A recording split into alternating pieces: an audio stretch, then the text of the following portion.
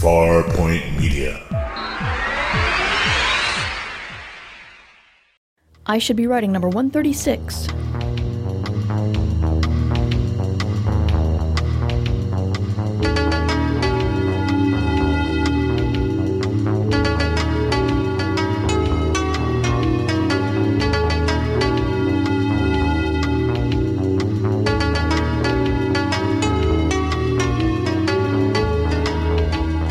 Hi there, welcome to I Should Be Writing, the podcast for wannabe fiction writers. I'm your host, Mur Lafferty. This podcast is brought to you by GoToMeeting. Okay, picture this.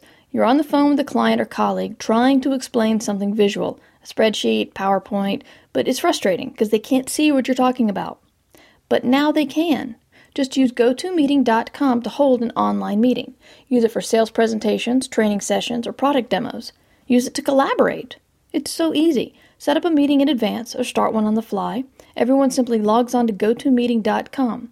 Now they see your computer desktop on their computer screen, so you can show them what you're talking about. Our listeners can try GoToMeeting free for 30 days. That's a month of unlimited online meetings for free. For this special offer, you must visit www.gotomeeting.com/podcast. That's GoToMeeting.com/podcast for a free trial. And it is November 11th, and happy Veterans Day. Thank you to all who have served our country or your country. We are almost in the middle of NaNoWriMo, and I did a blog post today about the fact that I am backsliding big time. Not that I'm deleting words, but as I said, my edited novel is number one priority, and I have been working on that. I am up to chapter 18, I think, of 27, so I'm across the middle hump of the book, barely. And, if I do 2 chapters a day, I will make some good headway. But this morning I just decided, I realized it was taking a lot out of me to work on 2 projects at once. And so I took a couple of days off from NaNoWriMo. And right now, at the end of today, I think you're supposed to be at almost 18,000 words, I think. Hang on, I can find out immediately. At the end of the 11th, 18,337. And I am at 9,000. I was at 8,100, but then I wrote 1,000 words this morning, so I'm at 9,100 around about. And I got kind of depressed, but then I realized that I can either whine about it, I can quit, or I can keep writing. And I decided to keep writing because it sounds bad to hear that I am 9,000 words behind. It sounds bad to hear that I have 41,000 words to go. But if you say it in the fact that if you count today, I have 20 days left, and that's around about 2,000 words a day, I can probably handle that. Now, granted, I was unable to handle 1,700 words a day for the first 10 days of the month, but hey, if we're not thinking positive, we'll never accomplish anything. So that's where I stand. Today's episode is a little special because I'm going to be doing the triple threat interviews. Philippa Ballantine, Dan Sawyer, and Chris Lester all releasing new stuff, and I will be playing their interviews and their promos, and you'll learn all about this fantastic new free podcast fiction you're able to get. So let's get to that awesomeness. I Should Be Writing is also sponsored by Dr. Wicked's Write or Die. This is an application that encourages writing by providing consequences for distraction. You know how it goes. You sit down to write, and before long you're thinking, it's been 30 seconds. I bet something interesting has happened on the internet. This happens to me more often than I like to admit. But with Write or Die, this is no longer a problem. You set a word goal and a time goal, and if you become distracted and stop writing before you reach your goal, consequences ensue. Your consequences are fully customizable, depending on your likeliness to become distracted. Either a gentle text box reminding you to keep writing, an annoying sound played at you until you keep writing, or kamikaze mode, in which your words are deleted one by one until you start writing again. Yes, it's a bit scary, but it definitely works. The online version is totally free, and the recently released Write or Die Desktop Edition is only $10 and provides more customization options, and a mode where you can have a head-to-head word war with a friend over the internet. Either way, Write or Die will help you keep writing when you should be writing. For more information, go to writeordie.drwicked, that's Dr. Wicked.com.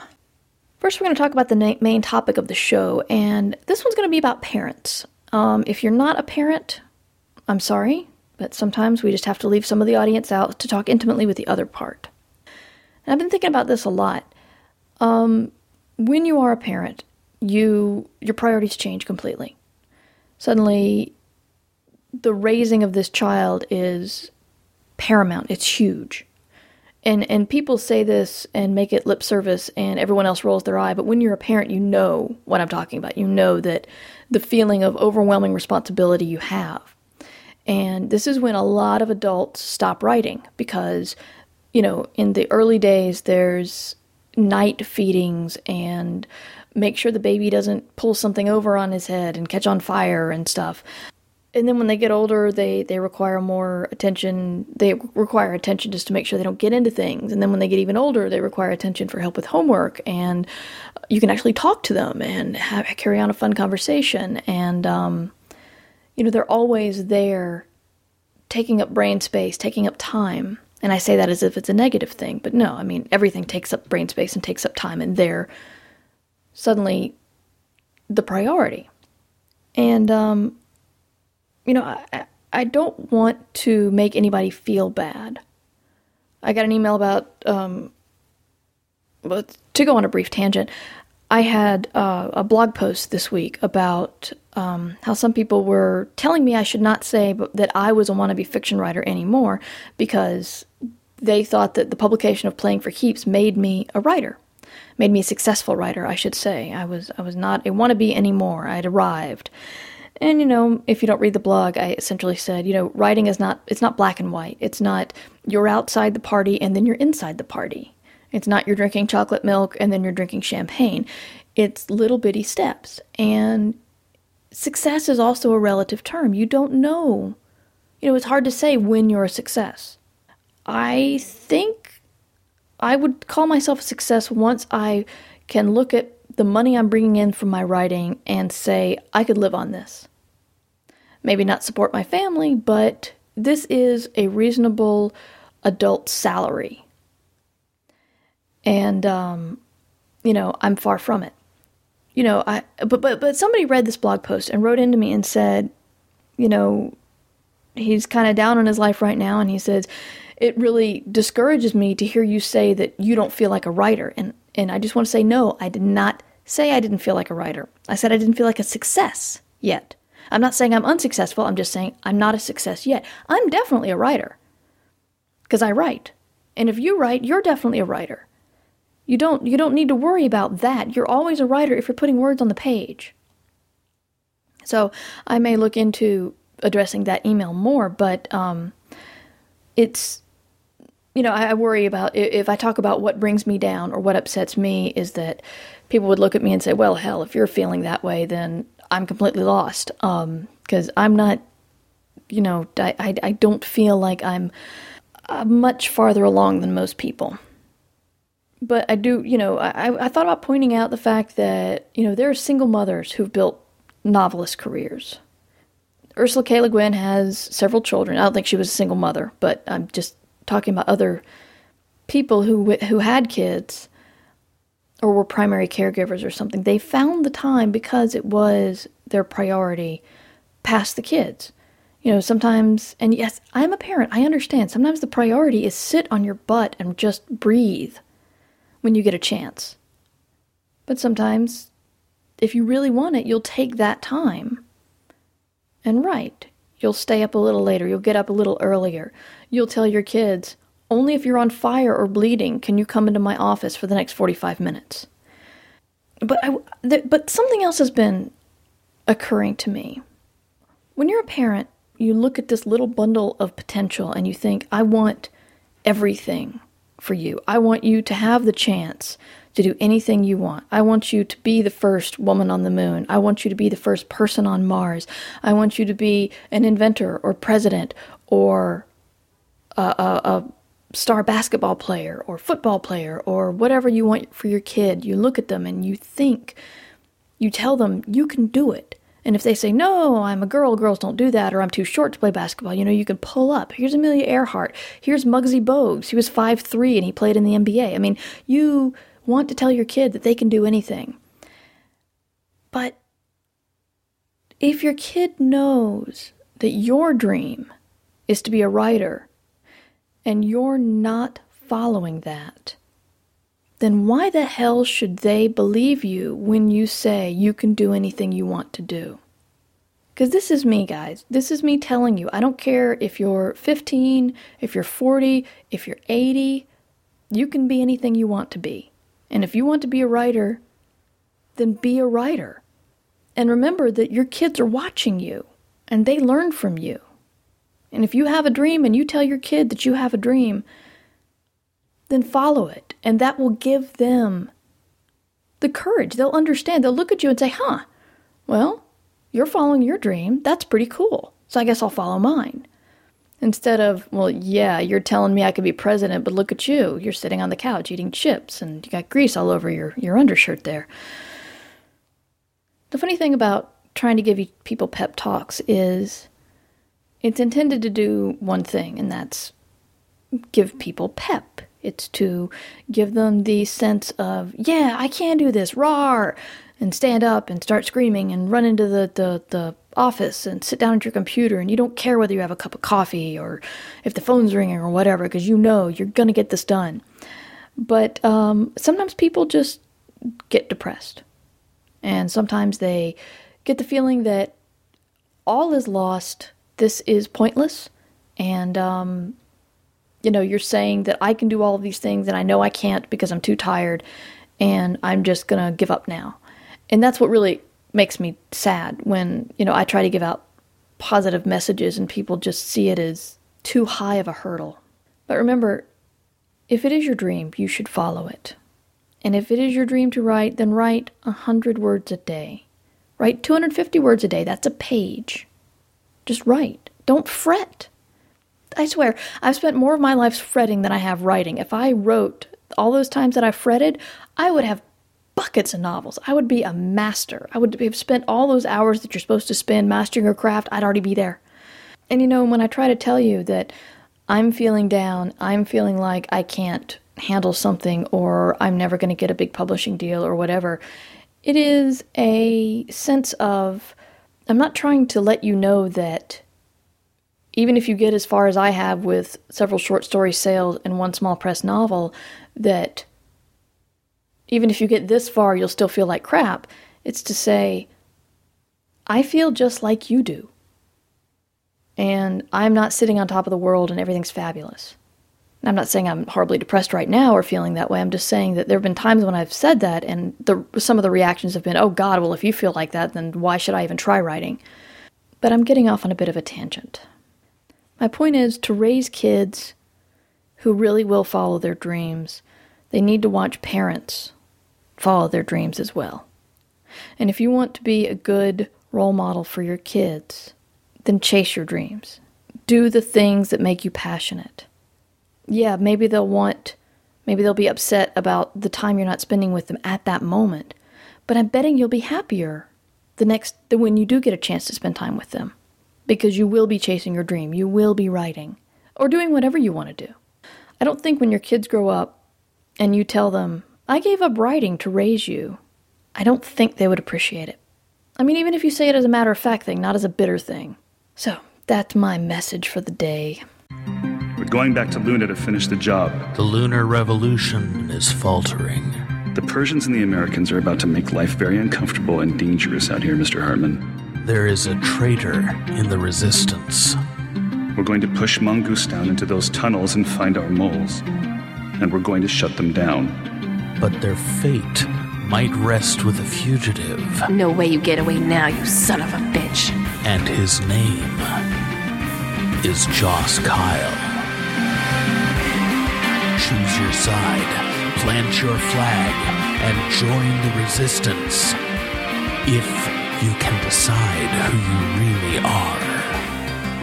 From the mind of J. Daniel Sawyer, Free Will and Other Compulsions. Book 2 of the Antithesis Progression.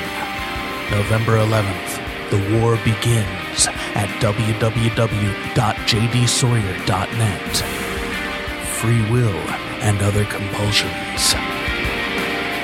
It isn't whether you win or lose, but can you survive the game? Welcome back to I Should Be Writing, and I'm very pleased to have J. Daniel Sawyer, podcaster and man who is probably busier than I am, extraordinaire. How are you, Dan?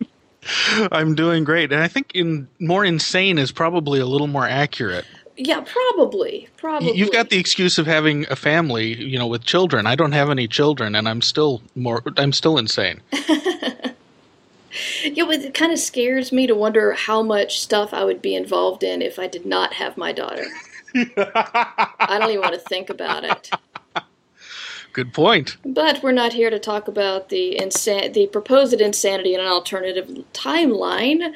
We're here to talk about you and your awesomeness. Now, it's so funny because you have an upcoming project called Free Will that I want to talk about, but you told me before we started recording that you're currently in the middle of recording Down from 10, and you will have some overlap because Free Will is launching shortly. So why in the world are you so crazy? And then you can tell us a little bit about the projects. Well, I suppose the diplomatic way to put it is to blame it on my New Year's resolution. I last New Year's I said, well, if I'm going to do this, I'm going to do it seriously. I want to try to write and podcast 3 books in 1 year to get kind of a running start. And about 3/4 of the way through writing the second book of the year and podcasting the second book of the year. And I've got a long way to go yet. And just life. Yeah. Life keeps throwing curveballs that throws the lovely schedule on the calendar off. But being insane, I quite enjoy the challenge, so it works. You do know it's October, right? Yeah, I know. Late October. I'm not trying to rain on your parade. No. I'm keenly aware of. Okay, I just want you to know. I mean, I've been guilty of it too. The whole, hey, here's what I want to get done this year, and then suddenly the list still seems pretty darn long at the end of the year, and you wonder.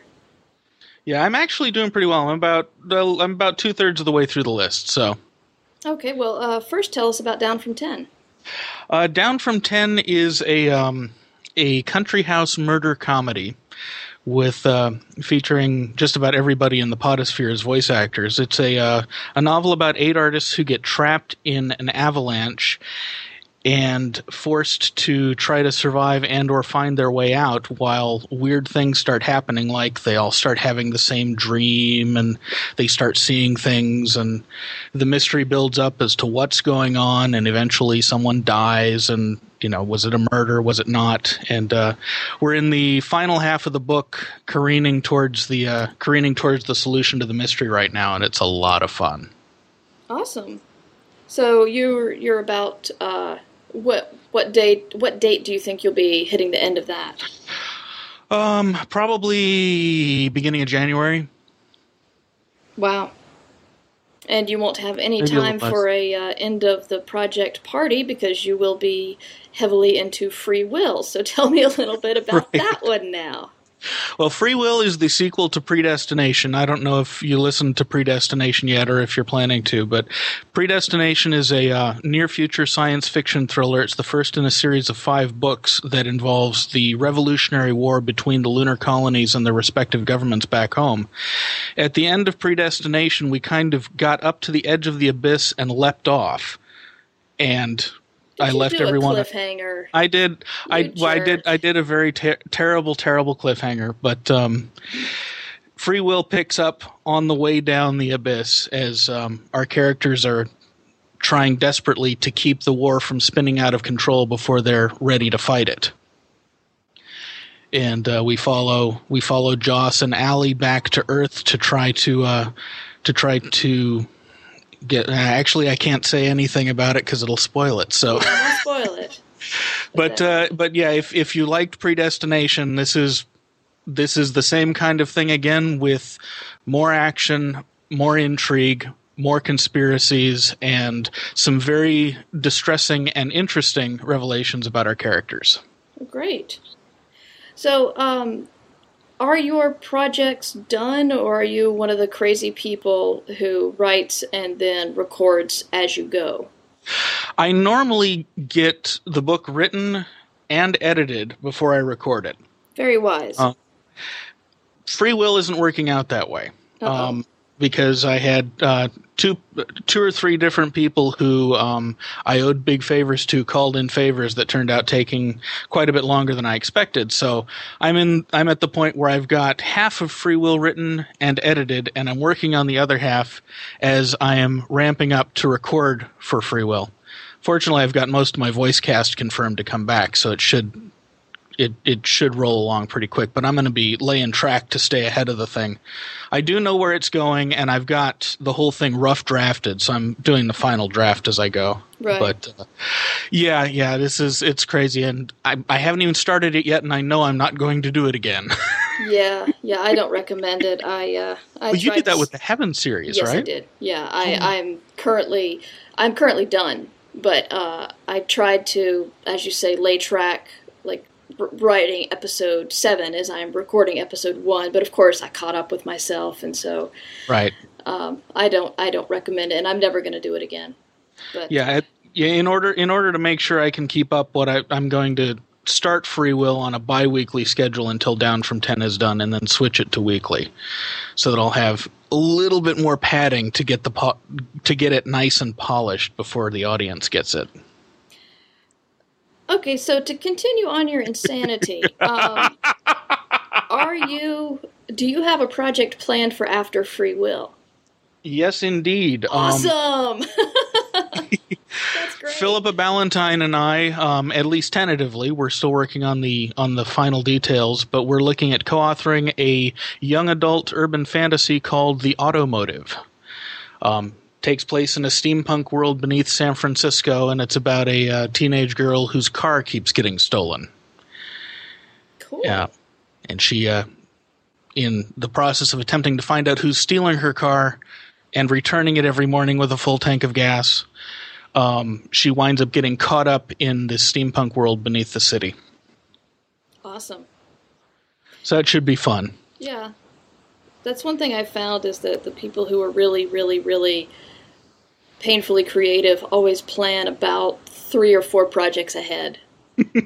Yeah. Funny you should mention that, yeah. And, of course, after that is book 3 of the Antithesis series, and then I've got other books planned after that. So, yeah. Do you ever worry you're going to die before you write it all?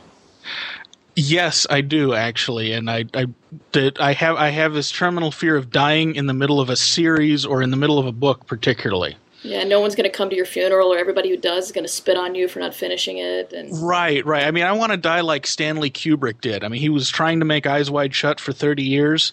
He made it, he watched the final cut, and he died that night in his sleep. That seems a perfect way to die. Yes, and Charles Schultz died soon after he ended Peanuts. Right. Yeah.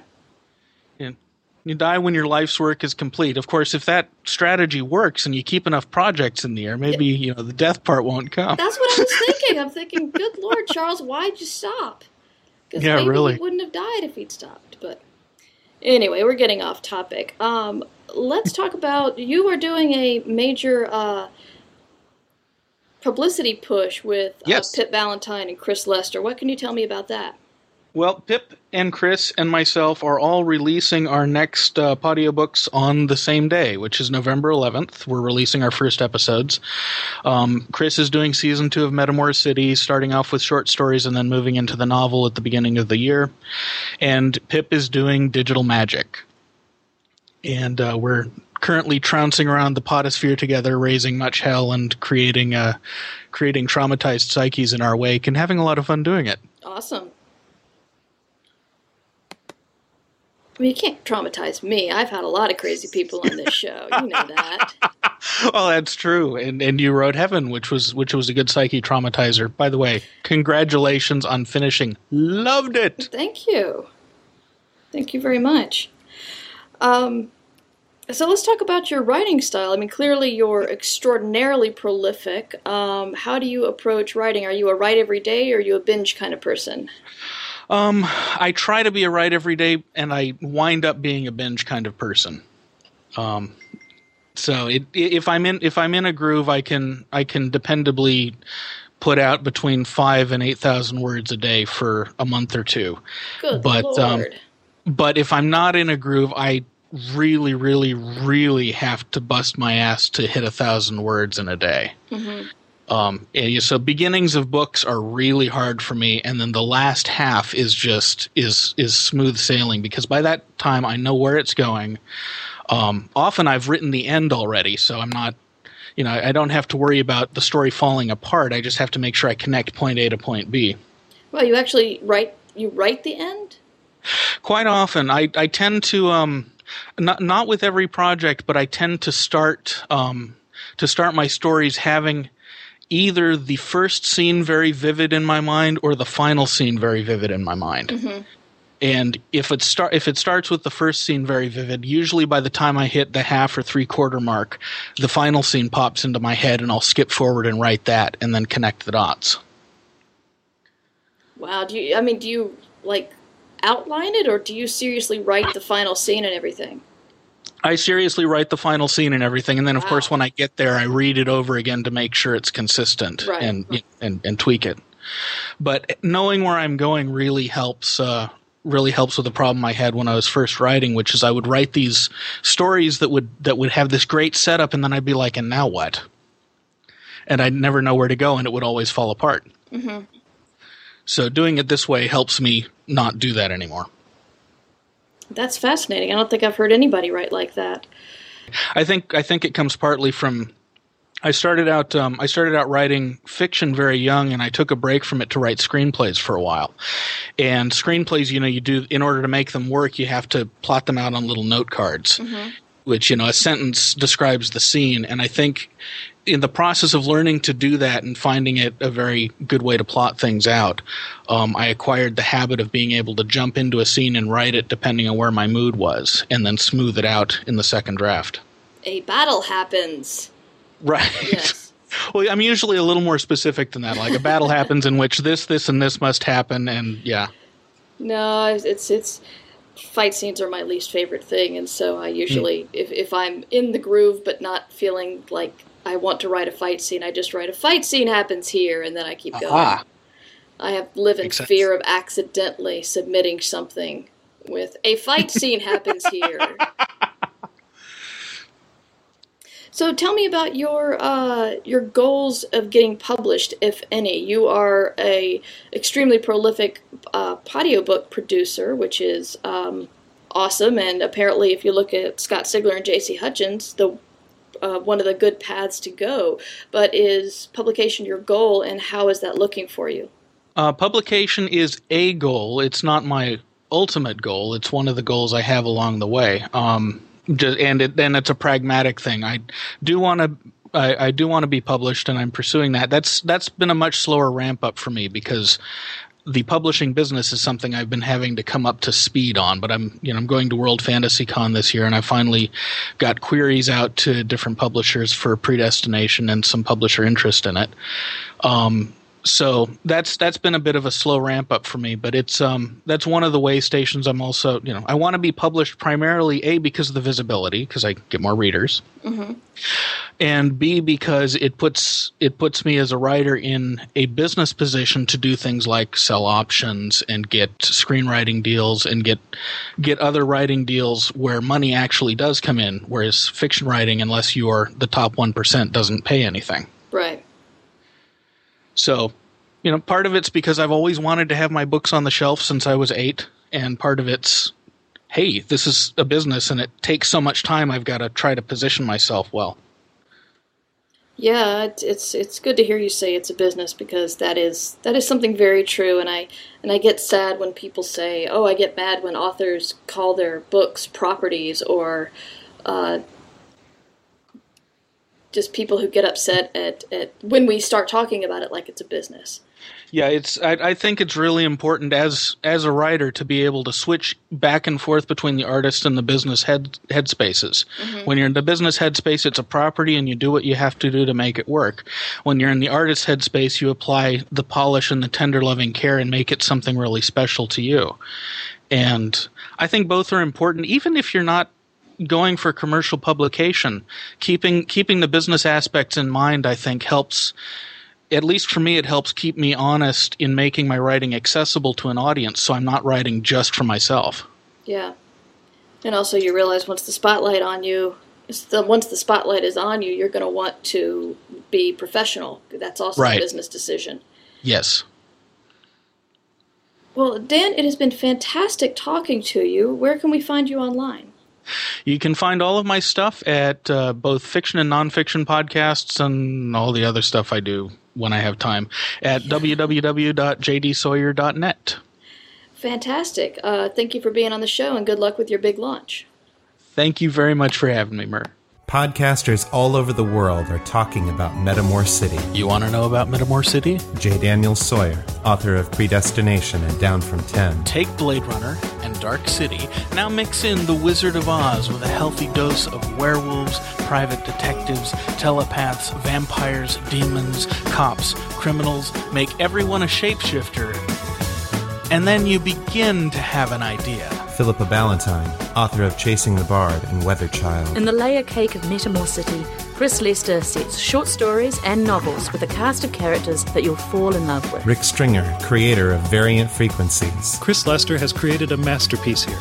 It is one of the few podcasts that when I listen to it, I say to myself, I wish I had done that. Mur Lafferty, author of Heaven and Playing for Keeps. Metamor City is a horrific thrill ride, a gender-bending story of intrigue, betrayal, and love.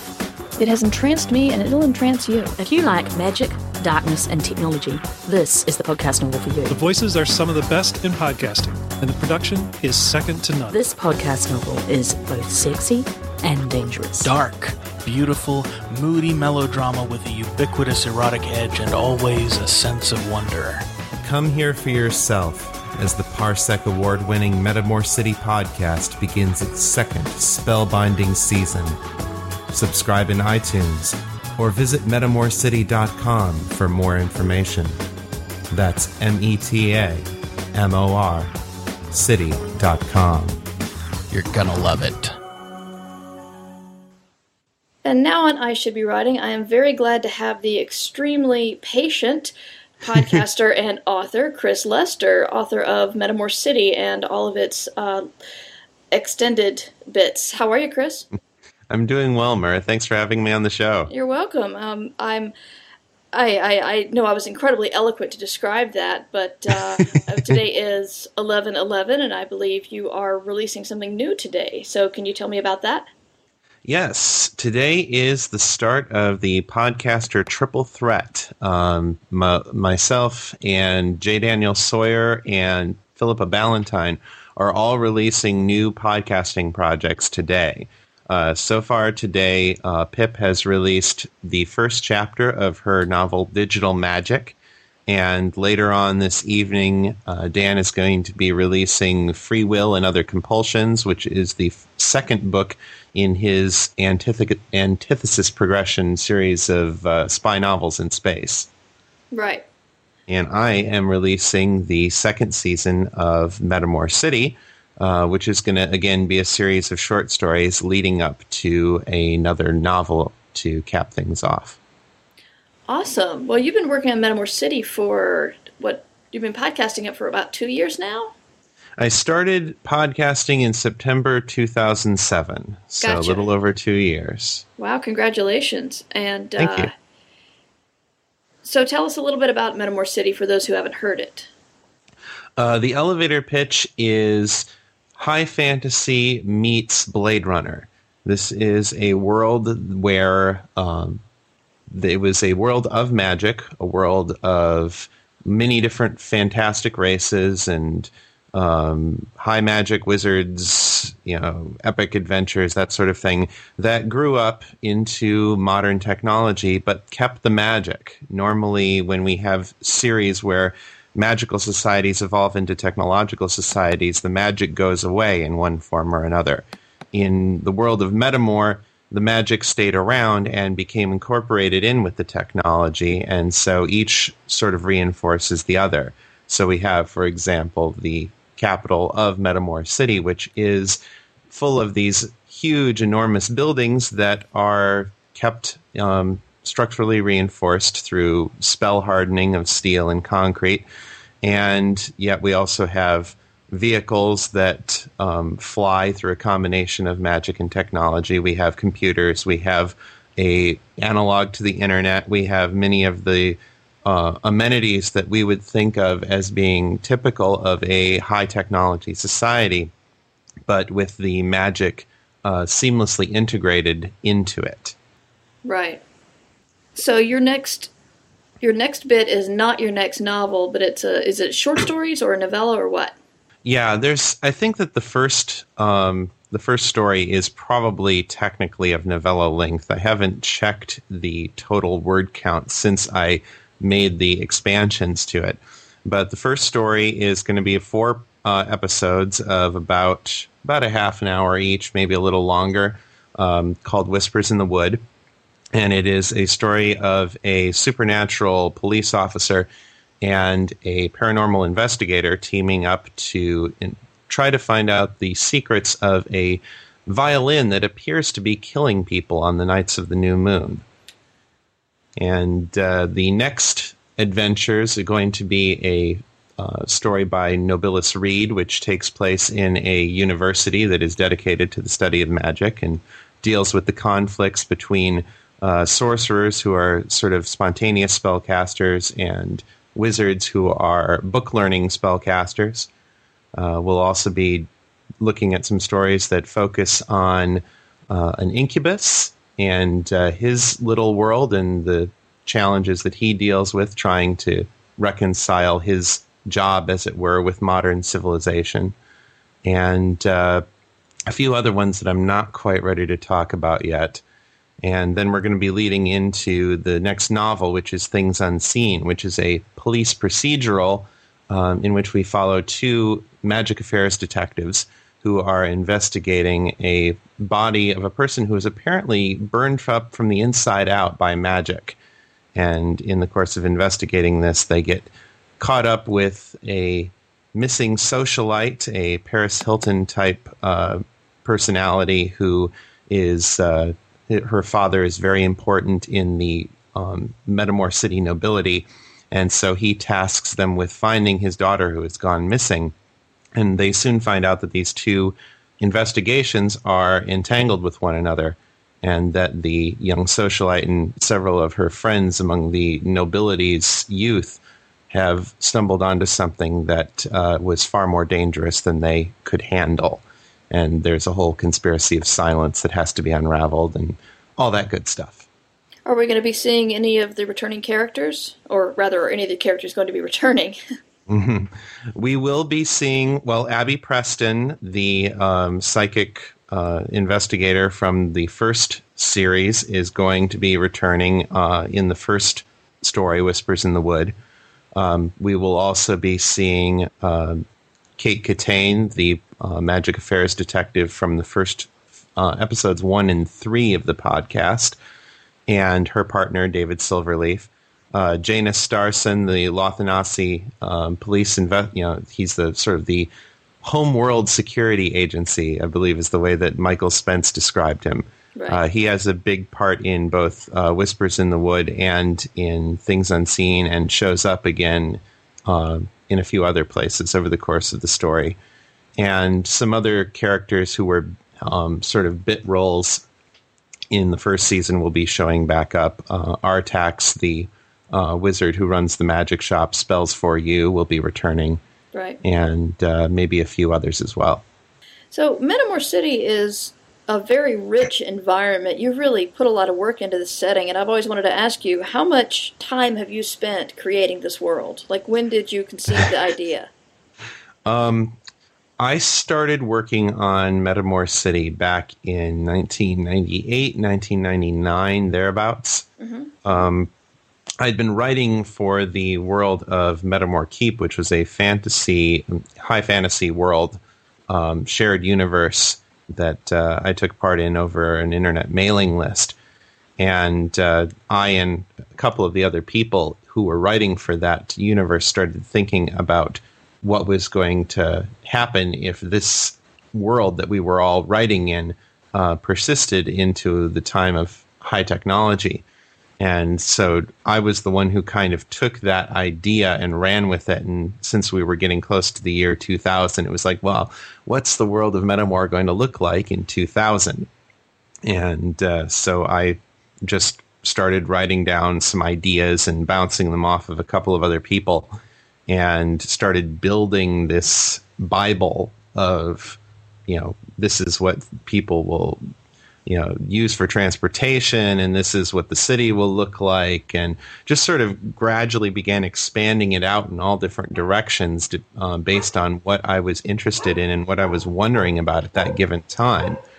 So it was something that grew very organically, just based on, I wonder what that's going to be like, and that leads to this, and that leads to this, and sometimes I would be in the process of writing and find odd little gaps and things that I hadn't thought about up to that point that I really should have thought about. But it's been a very fun exercise in world building, right? And until I got the opportunity to podcast it, that was all I thought it was ever going to be, because the stories that I'd put out on the mailing list for Metamor City didn't really go anywhere. People weren't really responding to them very much.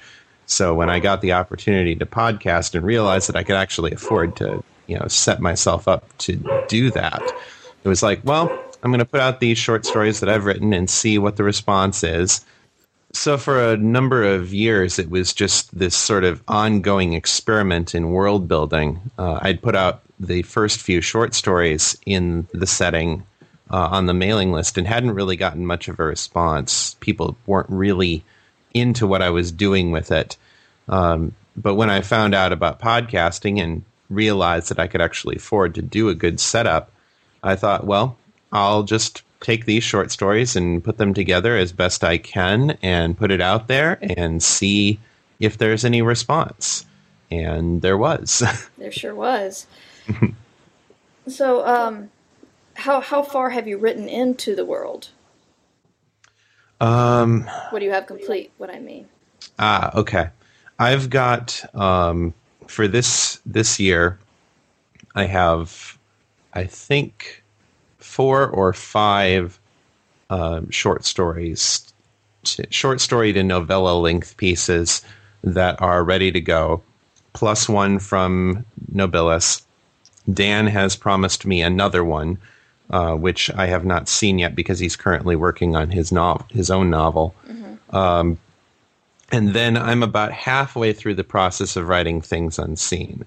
I went on a writer's retreat with Gail Carragher over the summer, went up to her mom's place up along the Pacific coast, and we just spent a week working solid on our respective novels, and I got a good ways into it during that time.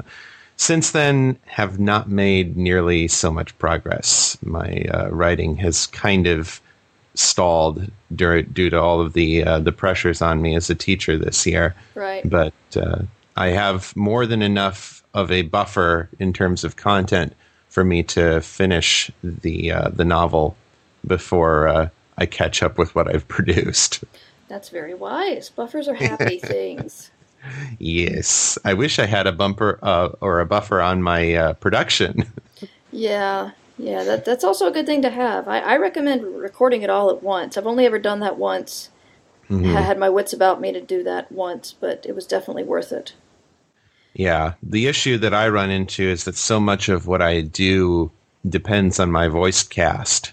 And so I'm waiting to get lines back from people, and sometimes when I get them back, I need to get retakes on some lines, or some lines get missed, and stuff happens. Right. So that kind of slows down the production on that side. But fortunately, I have Paulette Jackson and Scott Roche to help me, and they have just been invaluable in keeping me on schedule for my production.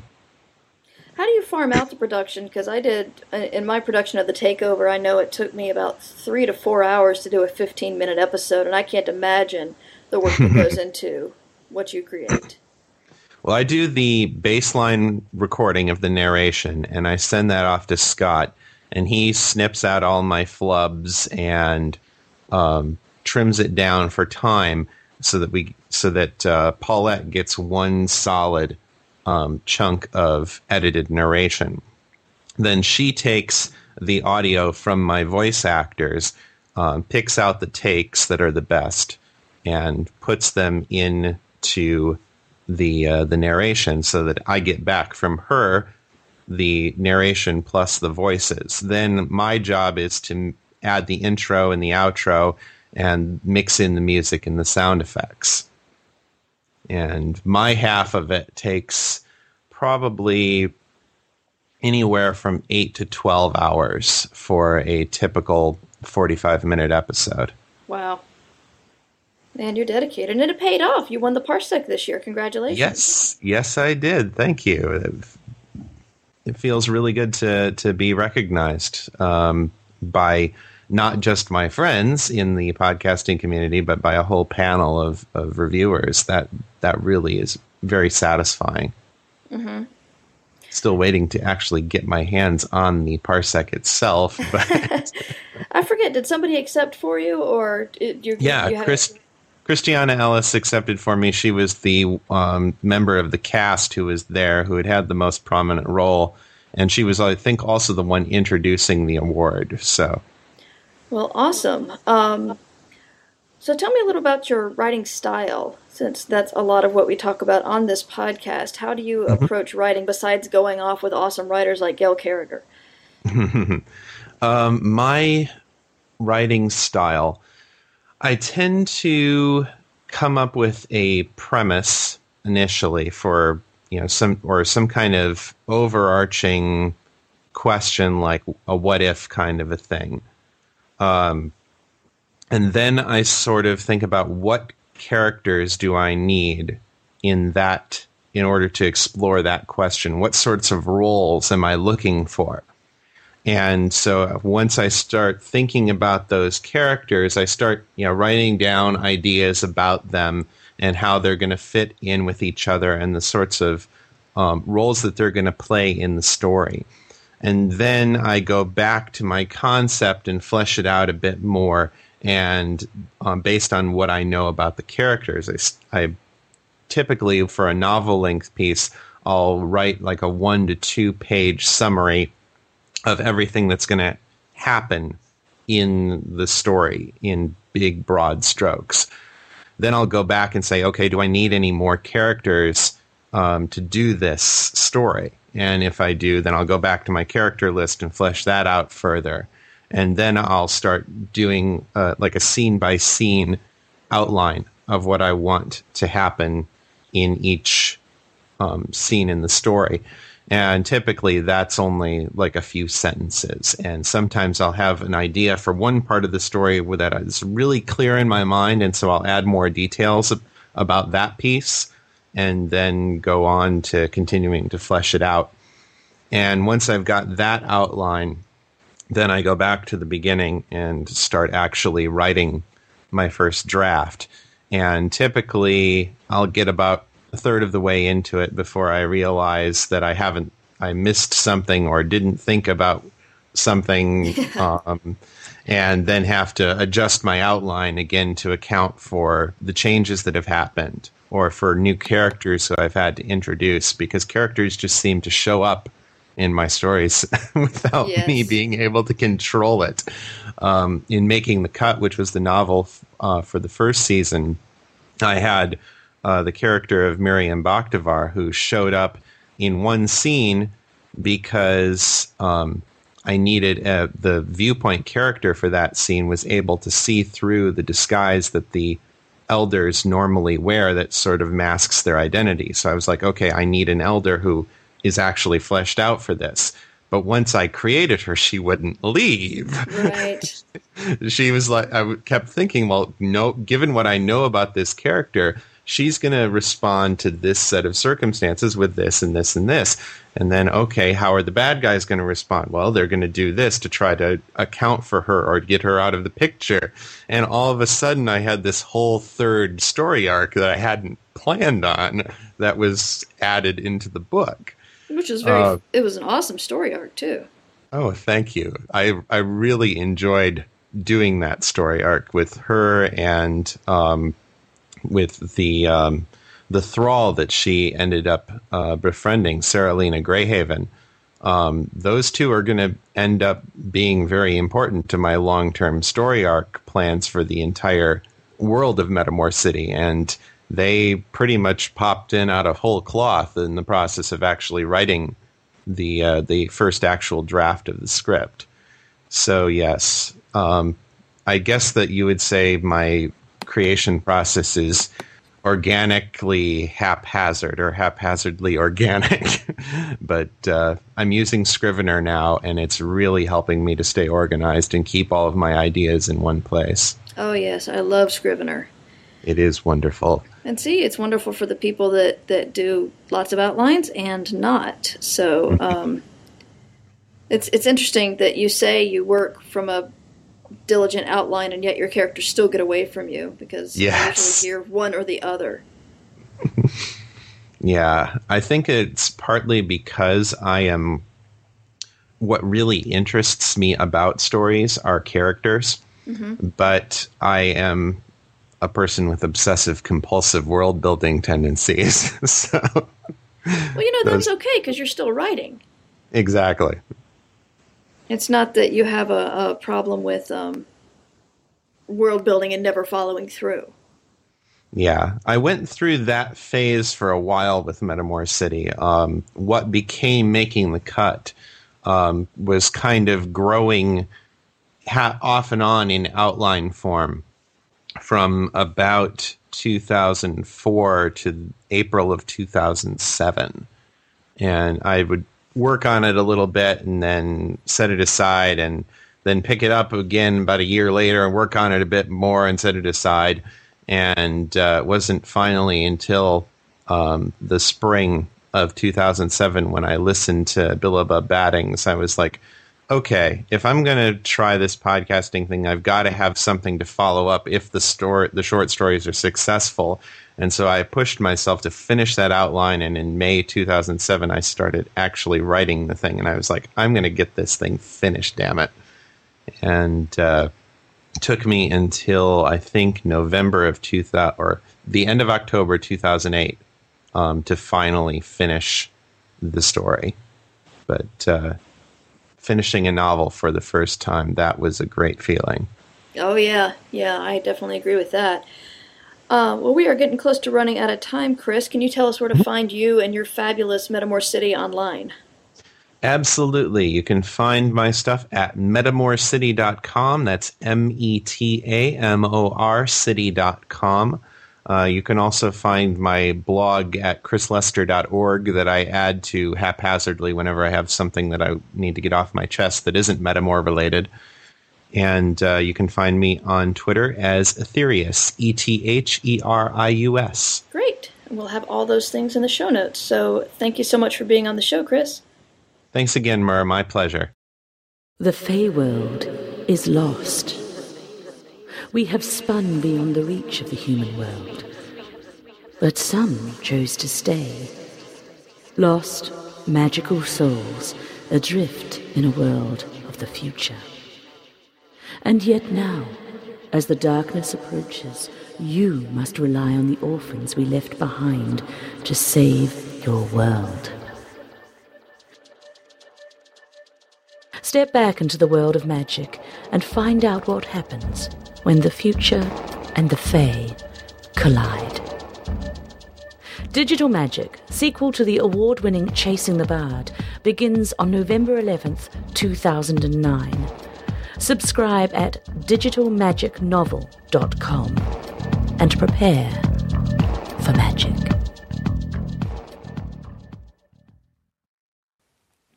Welcome back to I Should Be Writing, and I am here with the last of my triple threat interviews, and very likely the best because, it is Pip Ballantine after all. How are you, Pip? Very well, Mur. That's very, very kind of you to say so. Well, Digital Magic actually came out in print last year and did quite well, and so I know a lot of people have been looking forward to it coming to podcast. What can you tell me about it? Digital Magic is the sort of the sequel to Chasing the Bard. It's not a direct follow-on. It's about Puck, who has been trapped in the human world for quite a few hundred years, and how that's changed him. And it's also a little bit set in New Zealand as well. It's one of those sort of two-pronged stories that you're following two stories along, and suddenly you find the twist at the end that tells you how they're connected. And it's really, I describe it as a cyberpunk fairy story. Awesome. I remember last time when I interviewed you for the launch of the book, you mentioned it would be a while before you podcast, and it doesn't feel like it's been a year, but I guess it has been. Yeah, those years, they seem to fly by. Yeah, but you've had an exciting year.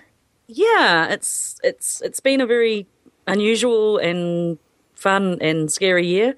Getting an ACE book deal was kind of something that sort of came out of left field. Yeah, that was fantastic. Can you tell me a little bit more about that? Yeah, I think it was about May this year that I signed the contract with ACE for Geist, which is a sort of a buddy cop fantasy novel, if that makes any sense. It's got ghosts and supernatural elements in it as well. And so I signed a two book deal with ACE, and the first book, Geist, comes out in hopefully September 2010. We're hoping for Worldcon to have a launch party there in Melbourne. That would make sense.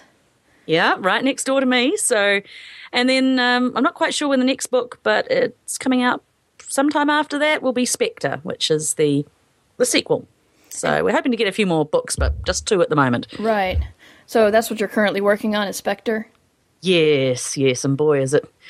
I think I've got 2 book-itis. Oh, no. The, book 2-itis, which is, I guess, the magic strikes in the first book and you're going with the flow, and suddenly you've got these sort of constraints on you in the second book because you've got the characters and you've got the world already set out.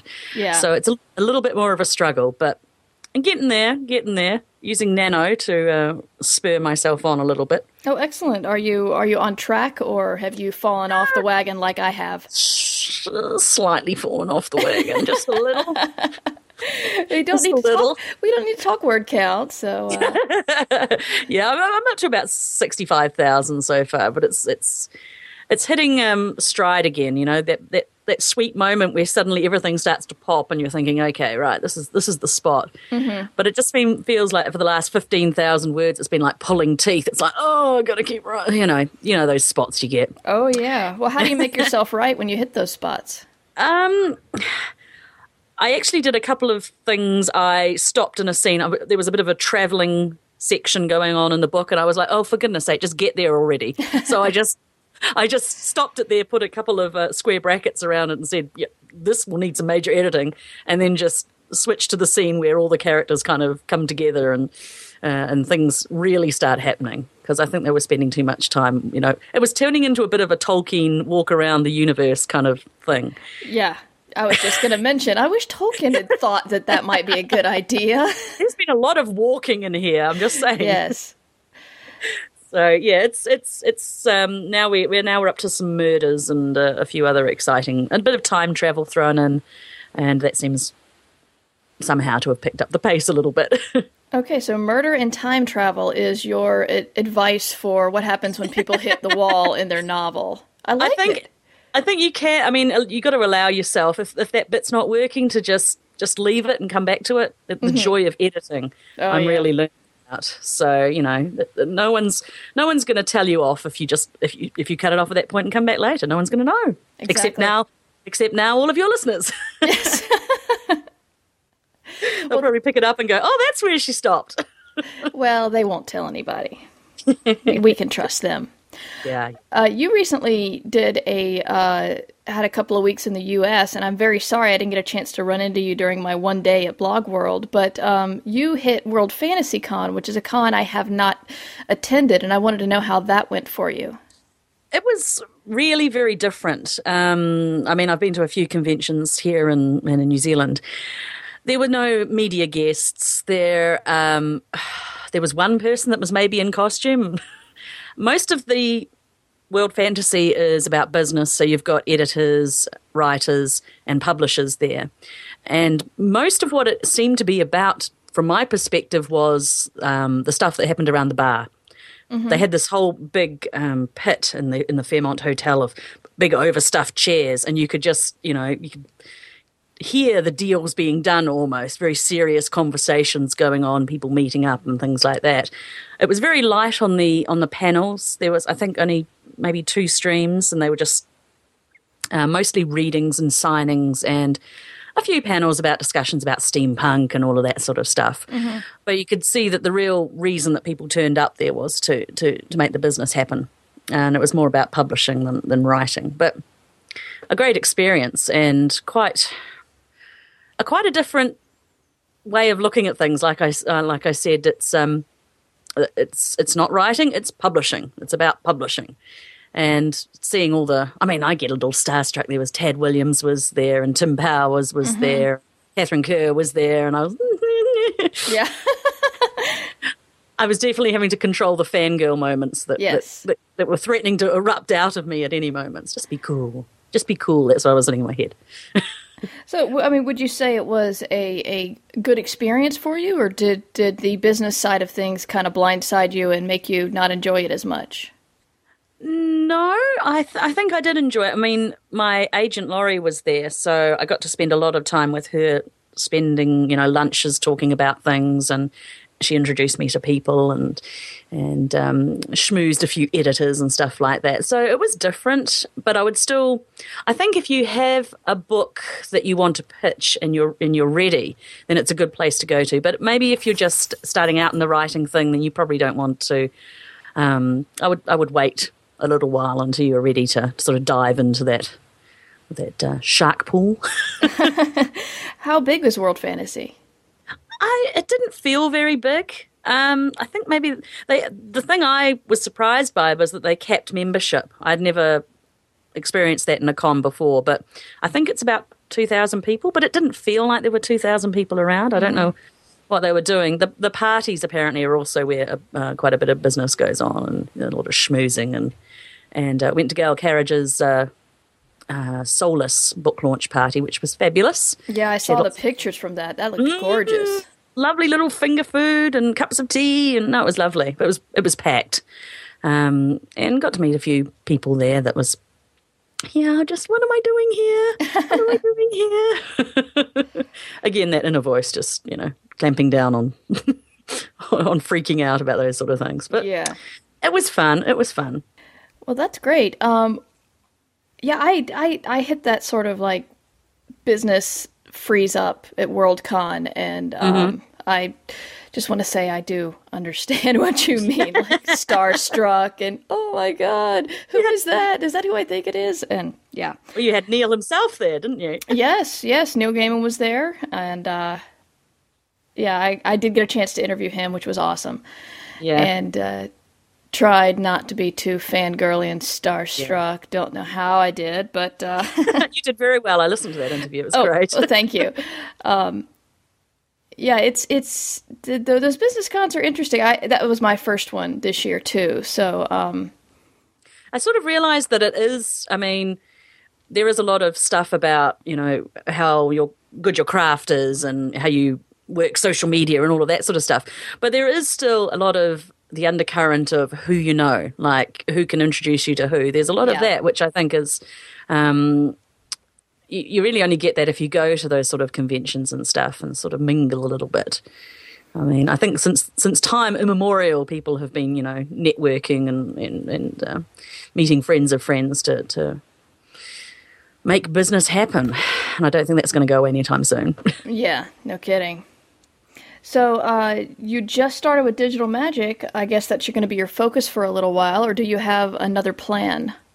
Well, my plan was to do it every week, to release every week. But with having to write Spectre and Erotica a la carte and all these other sort of things, I've kind of ended up spinning it out every 2 weeks, or as we would say here, fortnightly, because it will sort of roll nicely into Geist coming out and all of that. So it'll be my main focus for the moment. I don't know what 2010 is going to bring, so I'm trying to not.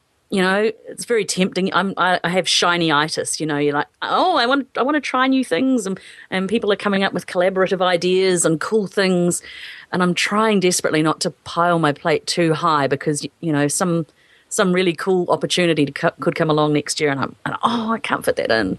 Yeah. So, yeah, I'm sure you know what that's about. I do. I definitely do. Well, where can we find you online, Pip? You can find me at PJ Ballantine, that's BALLANTINE.com, or you can find Digital Magic at digitalmagicnovel.com. Fantastic. Thank you so much for being on the show again, Pip.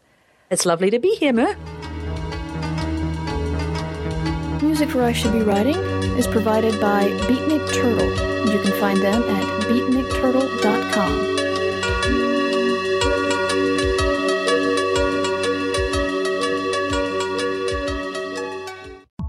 The preceding program is part of the Farpoint Media family of podcasts. To find out more about Farpoint Media and the many other podcasts available, visit www.farpointmedia.net. A world of audio wonder awaits you there.